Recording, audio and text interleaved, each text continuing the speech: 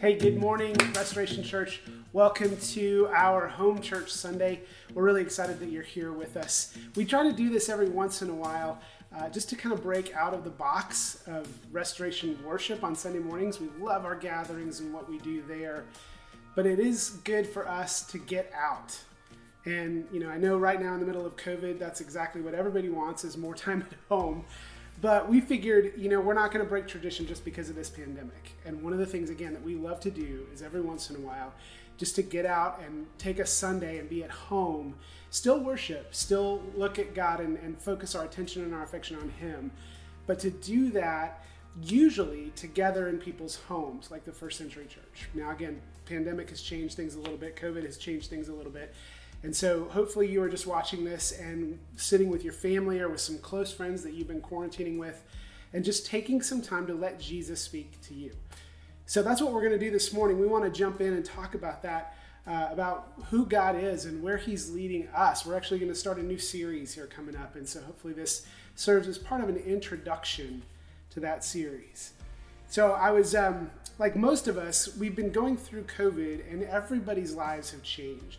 And I think in some ways, for us as a family, it's been kind of a blessing. We've had more time to spend together, and we've got to do some really fun things together and just really get to know one another at a deeper level.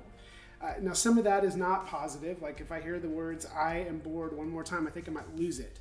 But on the other side, we've gotten to do some things together, especially with the older kids, like binge watching some shows together, which has been really fun. And one of those that we have watched is the show called The Mandalorian. Now, if you're a Star Wars fan, like I am, you know exactly what I'm talking about. I'll let our inner geek come out here for a moment. If you're not, just follow along with me because the Mandalorians in the Star Wars world are a race of people. They're mercenaries. And they go around the galaxy just basically helping or serving people for money. They're well known and they have, for them, a very distinct identity. There's a code of conduct, a way of life that's so deeply seated in them that they cannot break out of it. In fact, when they decide on a course of action or they leave each other's companies, they leave with a salutation as they go. And they say, "This is the way." When they leave a situation, when they leave each other, this is the way. Again, it's like a code. We would call it in religious circles like an order or a rule of life that governs how we live and how we act in the world. It's the way we operate and function in the world around us, an order for life or a code of conduct. And so in this series that we're going to jump into here in the next couple of weeks, what we're really asking is the question, what does that look like for followers of Jesus? What's our code?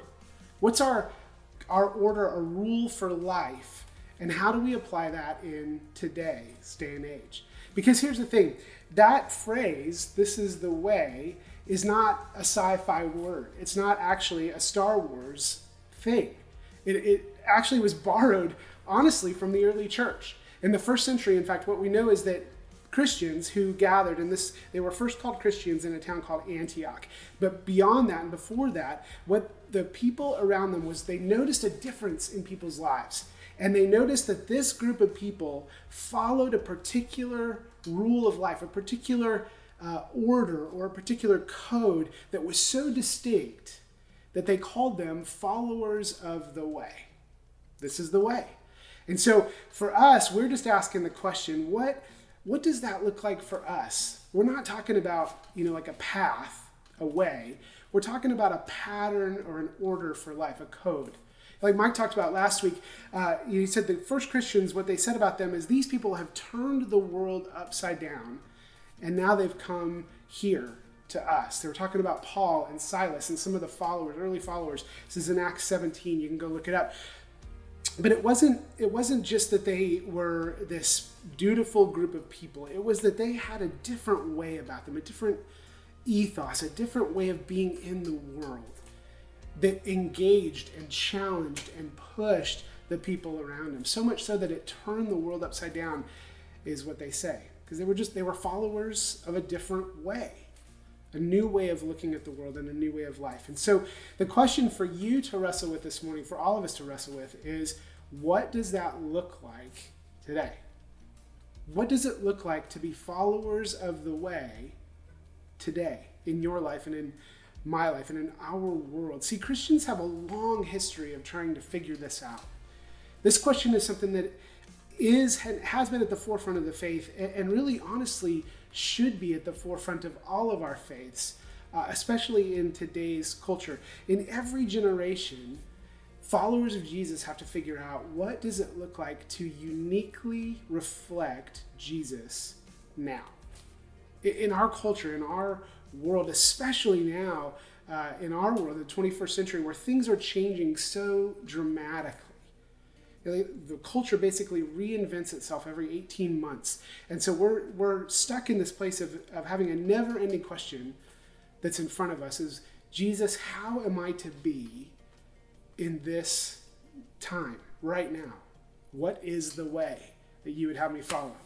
And so again, if we were to say, this is the way for us as followers of Jesus, what would that be? What would it look like today? Again, not rhetorically. Like, I'm not just asking this question as an exercise for thinking about, but for us to actually sit in and wrestle with, what does it look like to literally order our lives after Jesus?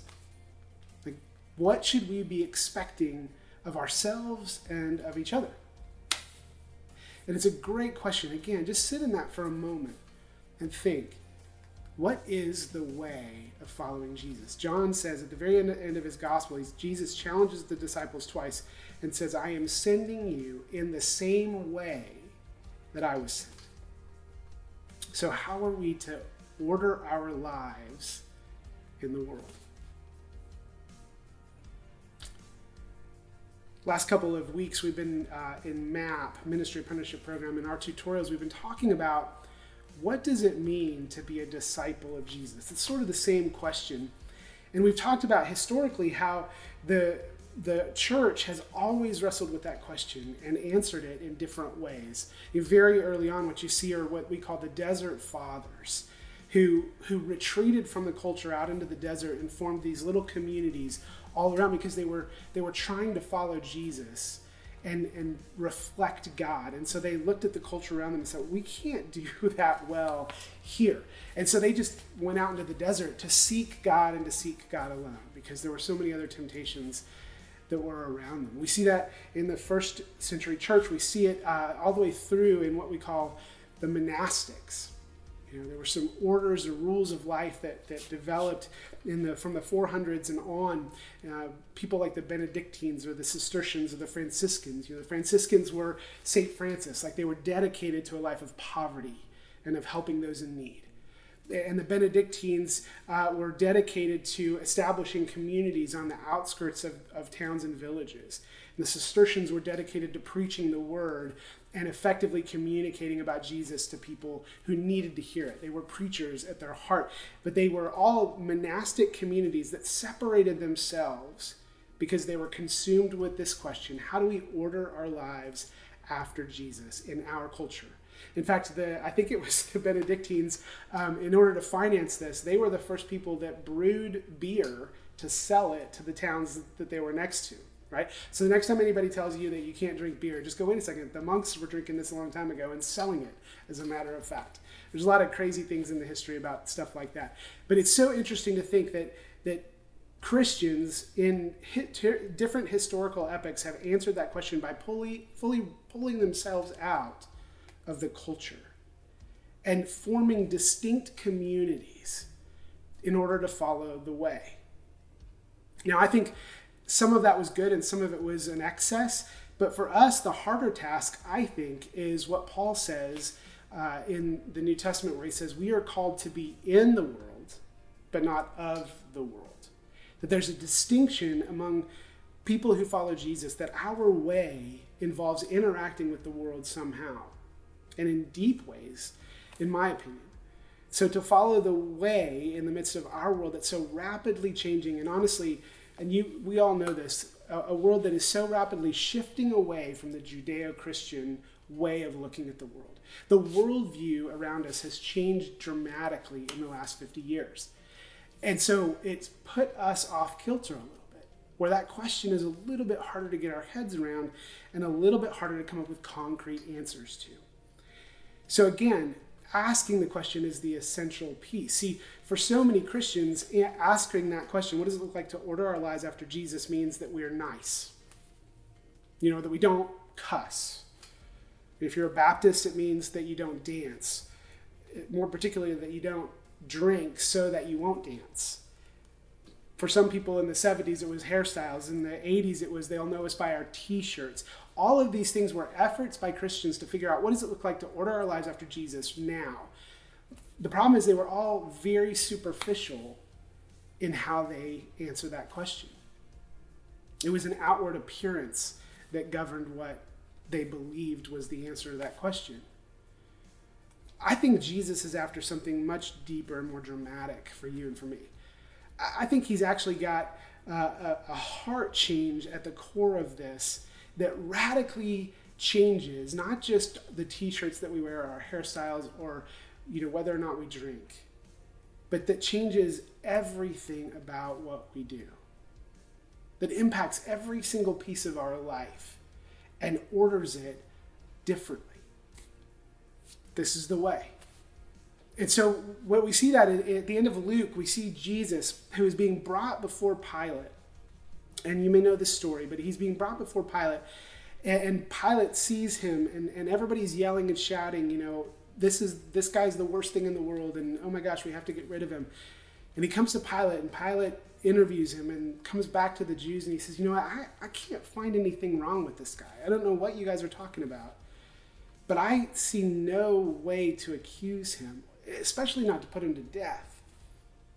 And the Jews come back to Pilate and they go, no, you don't understand. He stirs up the people all over Judea by his teaching. That's the term that they use. He stirs up the people through his teaching all over Judea.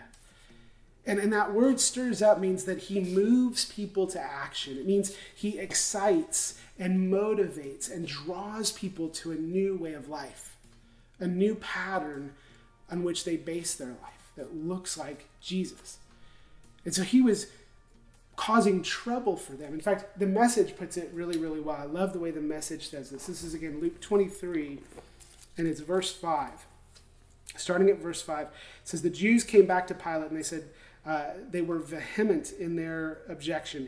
He's stirring up unrest among the people with his teaching, disturbing the peace everywhere, starting in Galilee and now throughout Judea.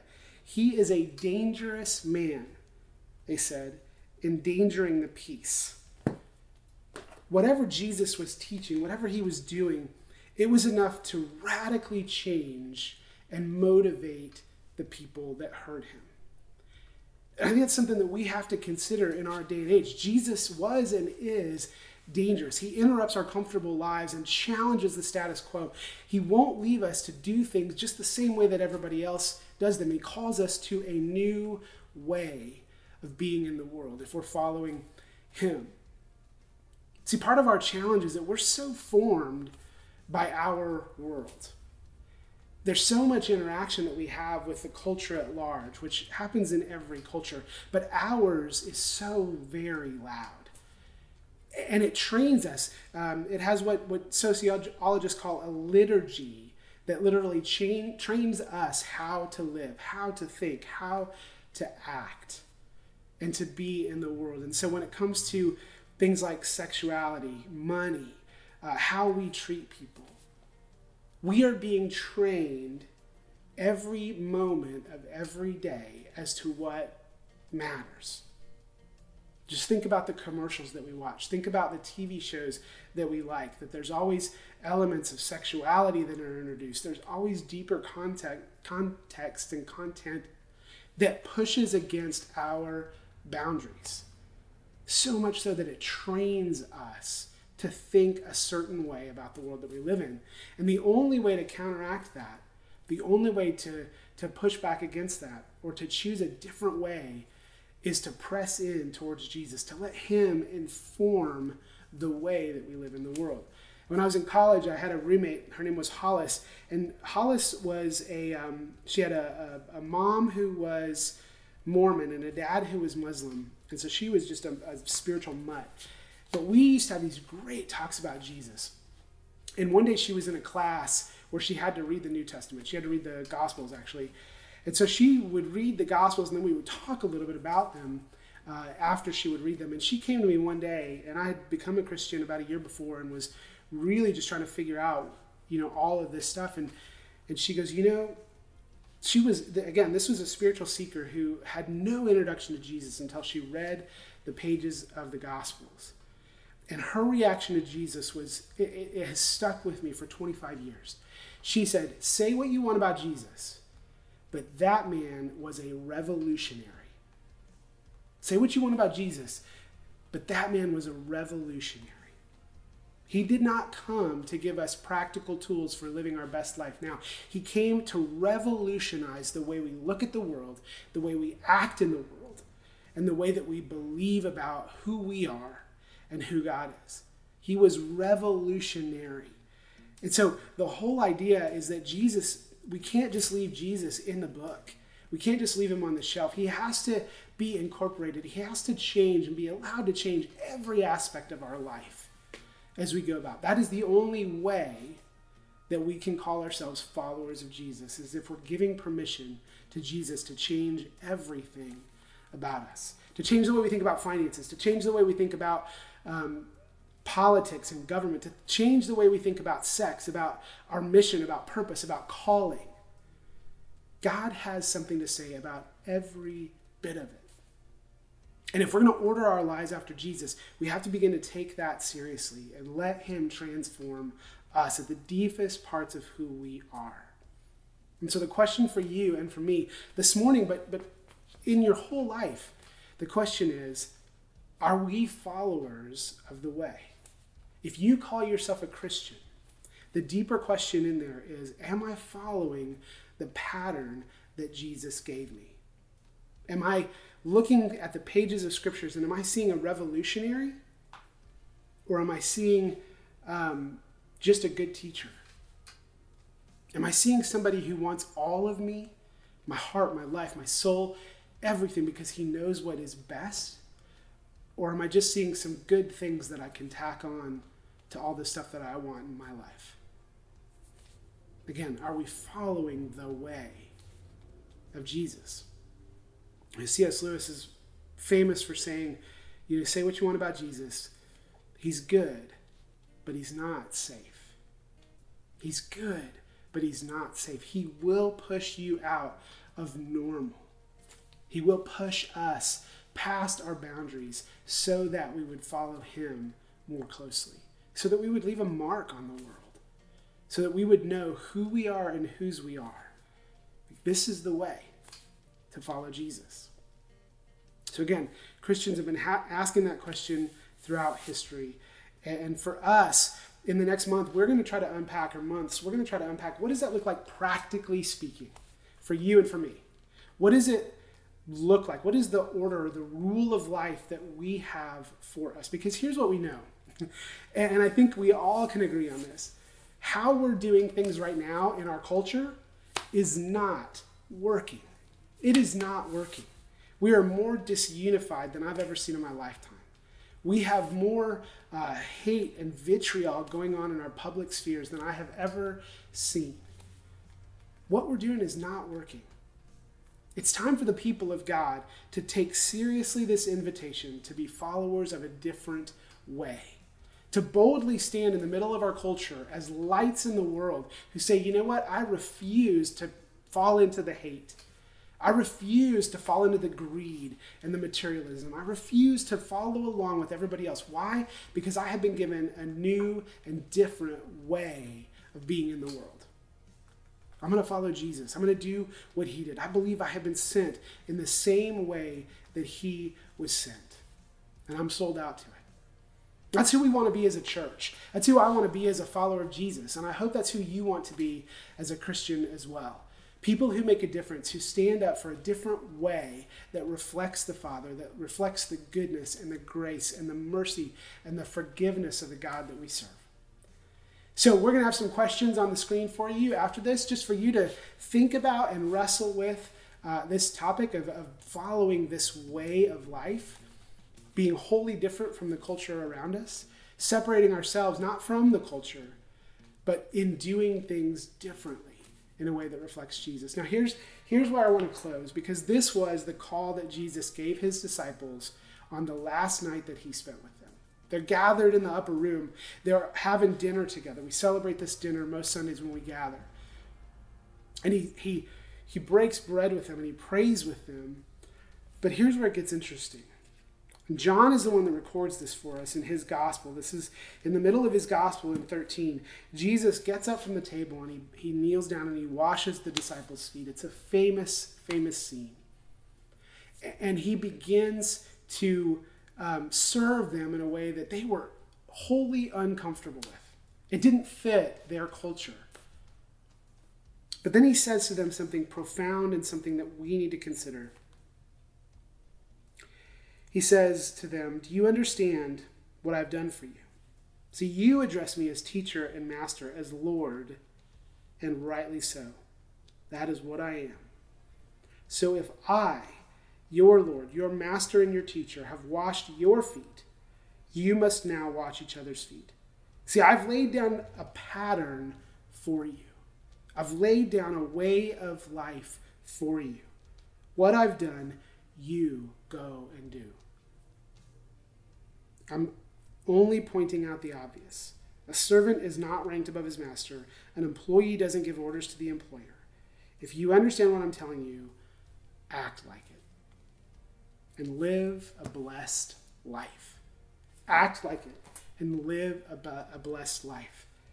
This is the invitation of Jesus, to go and act like we're following the way and to live a blessed life. So again, we're going to have questions up on the board, and I just encourage you to talk about this. It's going to take some time where you're reflecting on your own life, where you're reflecting on the culture. But I can't think of a better way to spend a Sunday morning than thinking about these things and holding our lives open before Jesus and saying, "Jesus, have your way in me." All right. Thanks for being here this morning. Thank you for joining us. Pray you have a blessed day and a blessed week and a blessed life. Amen.